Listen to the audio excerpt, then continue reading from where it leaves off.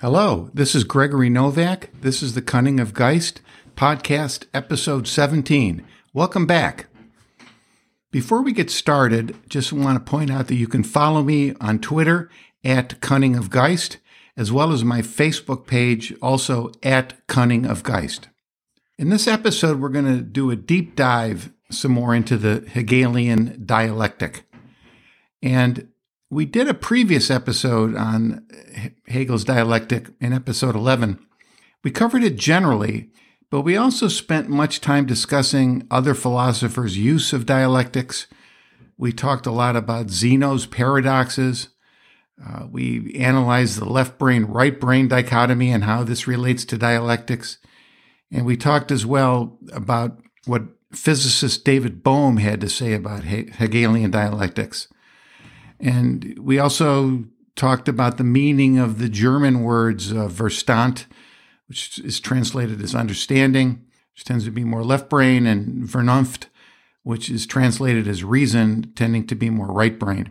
We covered all those things before in episode 11, but in going back over it and listening to the episode again, I felt that we had just really done a surface treatment of Hegelian dialectics.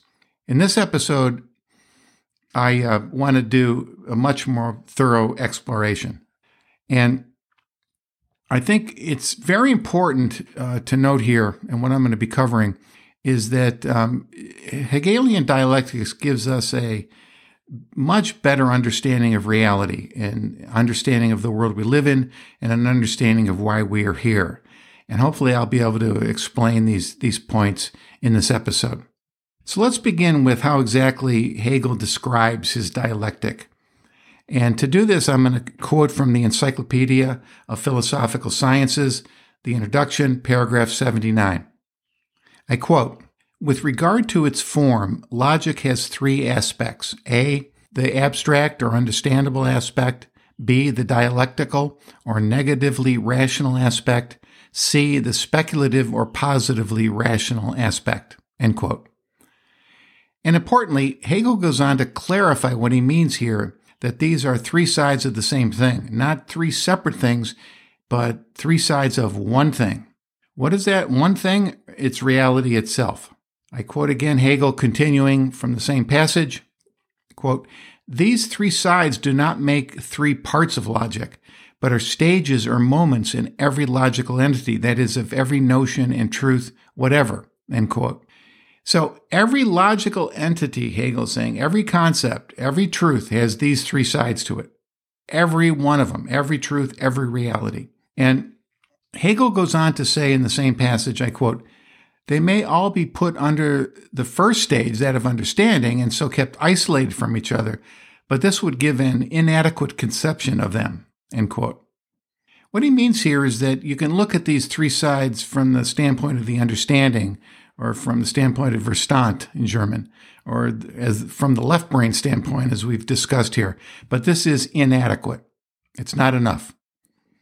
As you recall, the left brain divides things up into categories, and the right brain is more holistic. Hegel then goes on in that passage, and I quote, "The statement of the dividing lines and the characteristic aspects of logic is at this point no more than historical or anticipatory," end quote. What he means here is that if you only look at the three aspects of the dialectic from the understanding, you are only going to be looking at it from a past historical standpoint or a future anticipatory standpoint, but you're not looking at it from the present actuality, the concrete reality of the flowing present moment, where they are one. Three aspects of the one thing. Hegel then goes on in paragraph 80 to show how we often believe thinking to be left brain understanding Verstand. He doesn't actually say left brain. That was after his time, but it's the same principle. And that thinking is actually much more than just the understanding or Verstand. Thinking includes Verstand, understanding, but also reason, Vernunft. It includes both left brain and right brain thinking. Hegel recognizes that the understanding, as we now know, left brain thinking is indispensable in life. But he also warns in the note to paragraph 80 that understanding must not go too far, that quote, "The man who has learned to know life steers clear of the abstract either or and keeps to the concrete," end quote. And the concrete is what we are interested in here, the reality, the truth. And we discussed in detail in episode 10 on the divided brain how our world is becoming much more dominated by the left brain. And it's a growing problem in society today. We seem to get more and more removed from reality every day. We don't seem to be operating with our entire mental apparatus. We look at everything in terms of how we can break it down and define it more and more so without keeping in mind the big picture. However, coming back though, we'll talk about that in another episode some more. But getting back to the Hegelian dialectics, in the previous episode that we did on this, on episode 11, I mentioned that these three sides can be called the abstract, negation, and concrete. And the concrete world is what we inhabit. But all three sides are comprised in this reality. And one mistake that people often make is that they believe the Hegelian dialectic is just about mere negation. And many make this mistake. This was also true in Plato's writings, his dialogues, where Socrates would often negate an argument, but not come to any resolution. The resolution or the sublation of the argument was left up to the reader, which is actually a very powerful thing that the Plato's dialogues do for the reader. And Hegel points out in paragraph 81 that the dialectic is often taken over by the understanding. Hegel recognizes this. He states here in a note 1 to that paragraph, I quote, "But when the dialectical principle is employed by the understanding separately and independently, especially as seen in its application to philosophical theories, dialectic becomes skepticism, in which the result that ensues from its action is presented as a mere negation," end quote. So it becomes pure contradiction only, oftentimes meaningless contradiction. Just endlessly contradicting something does not offer any kind of resolution. It's not really thinking with your full brain. It's purely left brain thinking, and it oftentimes goes nowhere, and it becomes nihilistic. As we've seen, the Hegelian dialectic is much more than just negation. It is a description of reality itself, being itself. I want to now read a quote from Alexander Kojève. We've talked about him a lot before. He's a 20th century French philosopher, and he made a key point regarding this in his book, The Introduction to the Reading of Hegel. And I quote from that book on page 170, 171. "Everything that is true, the true entity, the true, is a real entity, or being itself, as revealed correctly and completely by coherent discourse having a meaning." And this is what Hegel also calls Begriff, concept, a term that means for him not an abstract notion detached from the real entity to which it is related, but conceptually understood reality. The true and the concept are, as Hegel himself says, a logis realis, which is a German word meaning logical reality. A logical reality, something logical and real at the same time, a realized concept or a conceived reality. Now, logical thought that is supposed to be true, the concept that is supposed to be adequate, merely reveal or describe being as it is or as it exists without adding anything to it, without taking anything away from it, without modifying it in any way whatsoever. The structure of thought, therefore, is determined by the structure of the being that it reveals. If then logical thought has three aspects, this is only because being itself is dialectical. Thought is dialectical only to the extent that it correctly reveals the dialectic of being that is and of the real that exists, end quote. It's a very powerful statement. So what Kojève is saying here is that Hegel's dialectic is not some method of thinking or some analysis program, but it's in fact a description of reality itself, of being itself. Kojève goes on to state, I quote, "The real dialectic of existing being is, among other things, the revelation of the real and of being by speech or thought. And speech and thought themselves are dialectical only because, and to the extent that, they reveal or describe the dialectic of being and of the real. End quote. So what does this mean? It means that reality is not something out there, the world we see about us, separate from how we perceive it, but that reality actually includes us, and most importantly, it includes our thinking, perceiving minds as well. This means that subject and object must be looked at as one thing, as one reality, as Geist. I quote Kojève again, pages 173 to 174. Taken separately, the subject and the object are abstractions that have neither objective reality nor empirical existence. What exists in reality, as soon as there is a reality of which one speaks, is the subject that knows the object, or what is the same thing, the object known by the subject.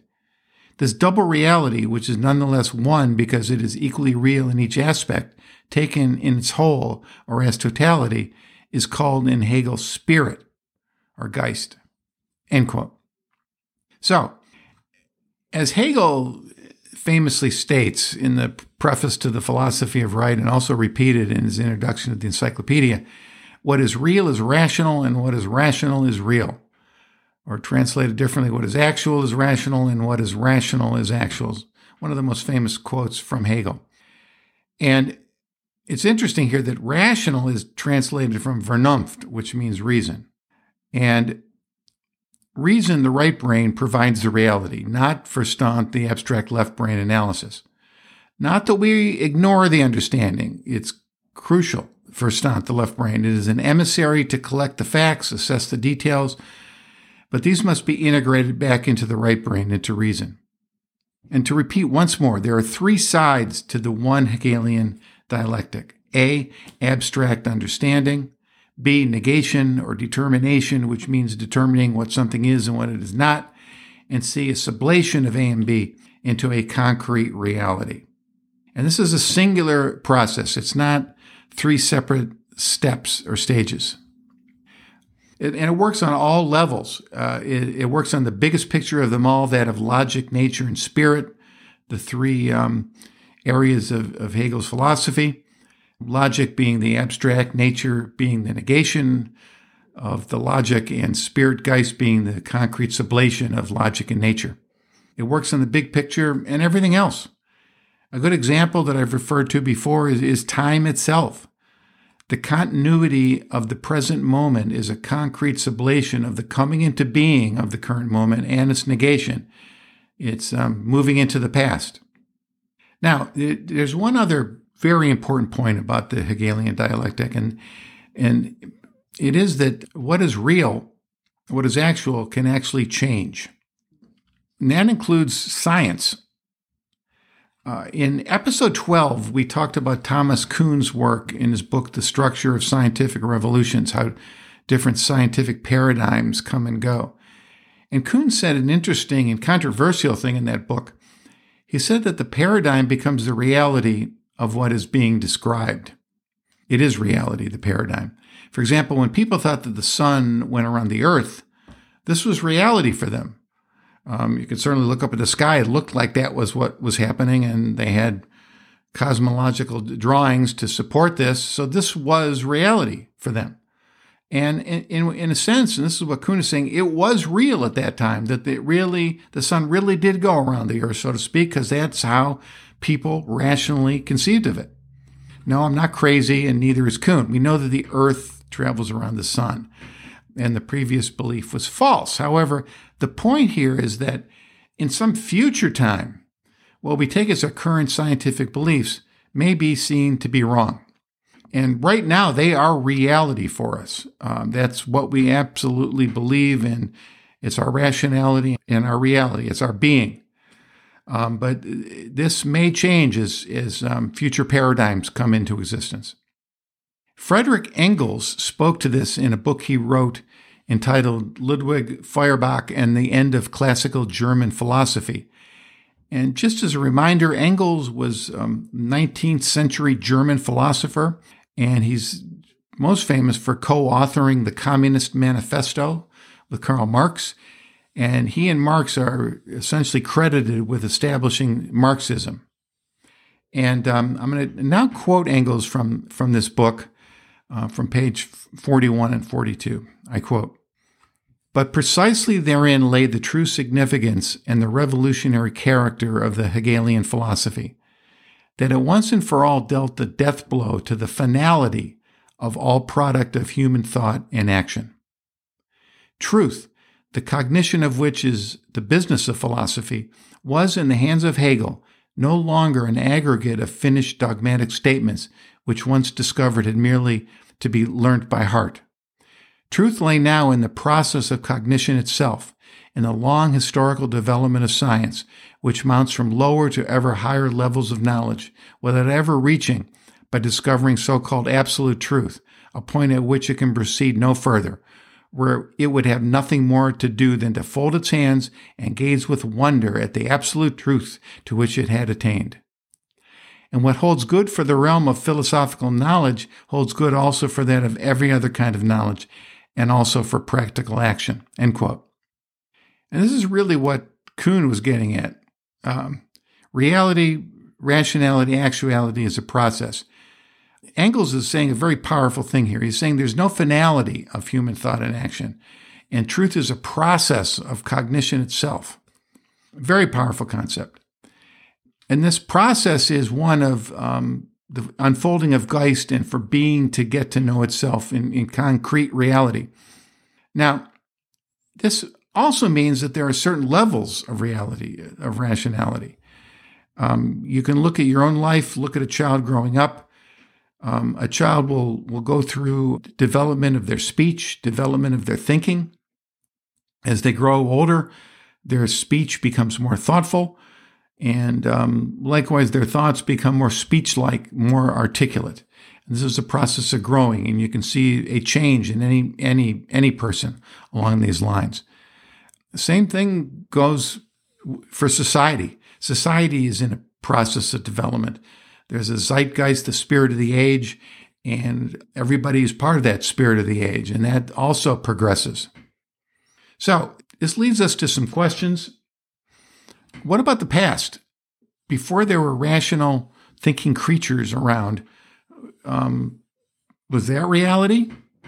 Well, it's an interesting question, and the past is certainly real because we can understand that it existed and what happened. It's part of our rational cognitive enterprise to study the past and know what happened. And as we've discussed before here, spirit exists always and did back then as well, pushing things along to bring biological life into the universe and then rational creatures into existence. And again, why this process? What's going on here? What's the purpose? Well, the purpose is for being to know itself, to become more real in this process. It can't just live on an abstract level. It has to become real and actual in the real world. Something is more real when it knows itself. We've covered this before. The more it knows itself, the more real it becomes. And being must know itself. This is the process of what's going on here.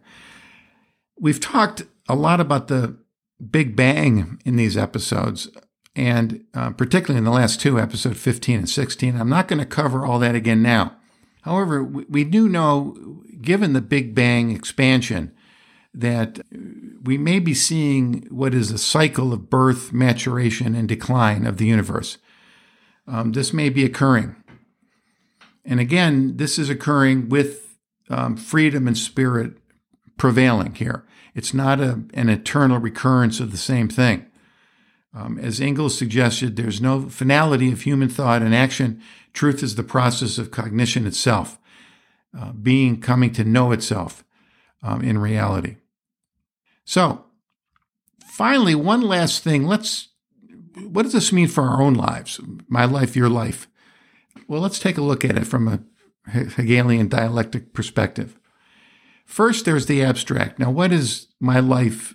What's the abstract of my life? Well, I would say it's my character, my ideals, what I stand for, who I think I am, how I want to be perceived by others, and not just physically, but what I stand for, And it's interesting, stand is actually comes from the German word Verstand, which is the abstract understanding. And I'm sure if you looked at your own life, you could list those things as well. Secondly, there's negation of this abstract, and this comes in two forms, I believe.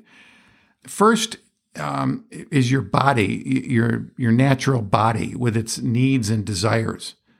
And if one is being totally honest with themselves, one can see that their bodily needs and desires often are in conflict with their ideals. So this is an ongoing stress, if you will. And the second negation, other than the natural body with its needs and desires, it's also the finiteness of the body. The body will die someday. It will cease to exist. The body had a beginning and it will have an end. So why try to do anything? What's the purpose of having a character or having ideals or goals when you're going to return to dust from whence you came? Which brings us to the third side of the dialectic, the sublation, or C, concrete reality. My actions, your actions, are based on a sublimation of 1 and 2, your goals, your dreams, your desires, and your bodily needs. And you sublate your abstract goals and characters through bodily actions. And this is the process we go through. We direct our body in ways that are consistent, or we try to, consistent with our goals and ideals. And it's a struggle. It's a struggle to go against our bodily desires to achieve our abstract goals. But as we've also discussed in episode 4, this is really the expression of true infinity, Hegel's true infinity. This is how we beat the finitude of our body and how we become truly more real. And of course, our character, our goals, our ideals are obviously shaped by society as well. We're all in it together. So, to summarize, we've covered a lot here. We've seen that the Hegelian dialectic is not some particular method or way of thinking, but is actually a description of being itself, what is real, what is actual. We've seen that it has 3 sides to it, as Hegel points out, but it is one thing. There's one spirit, one Geist.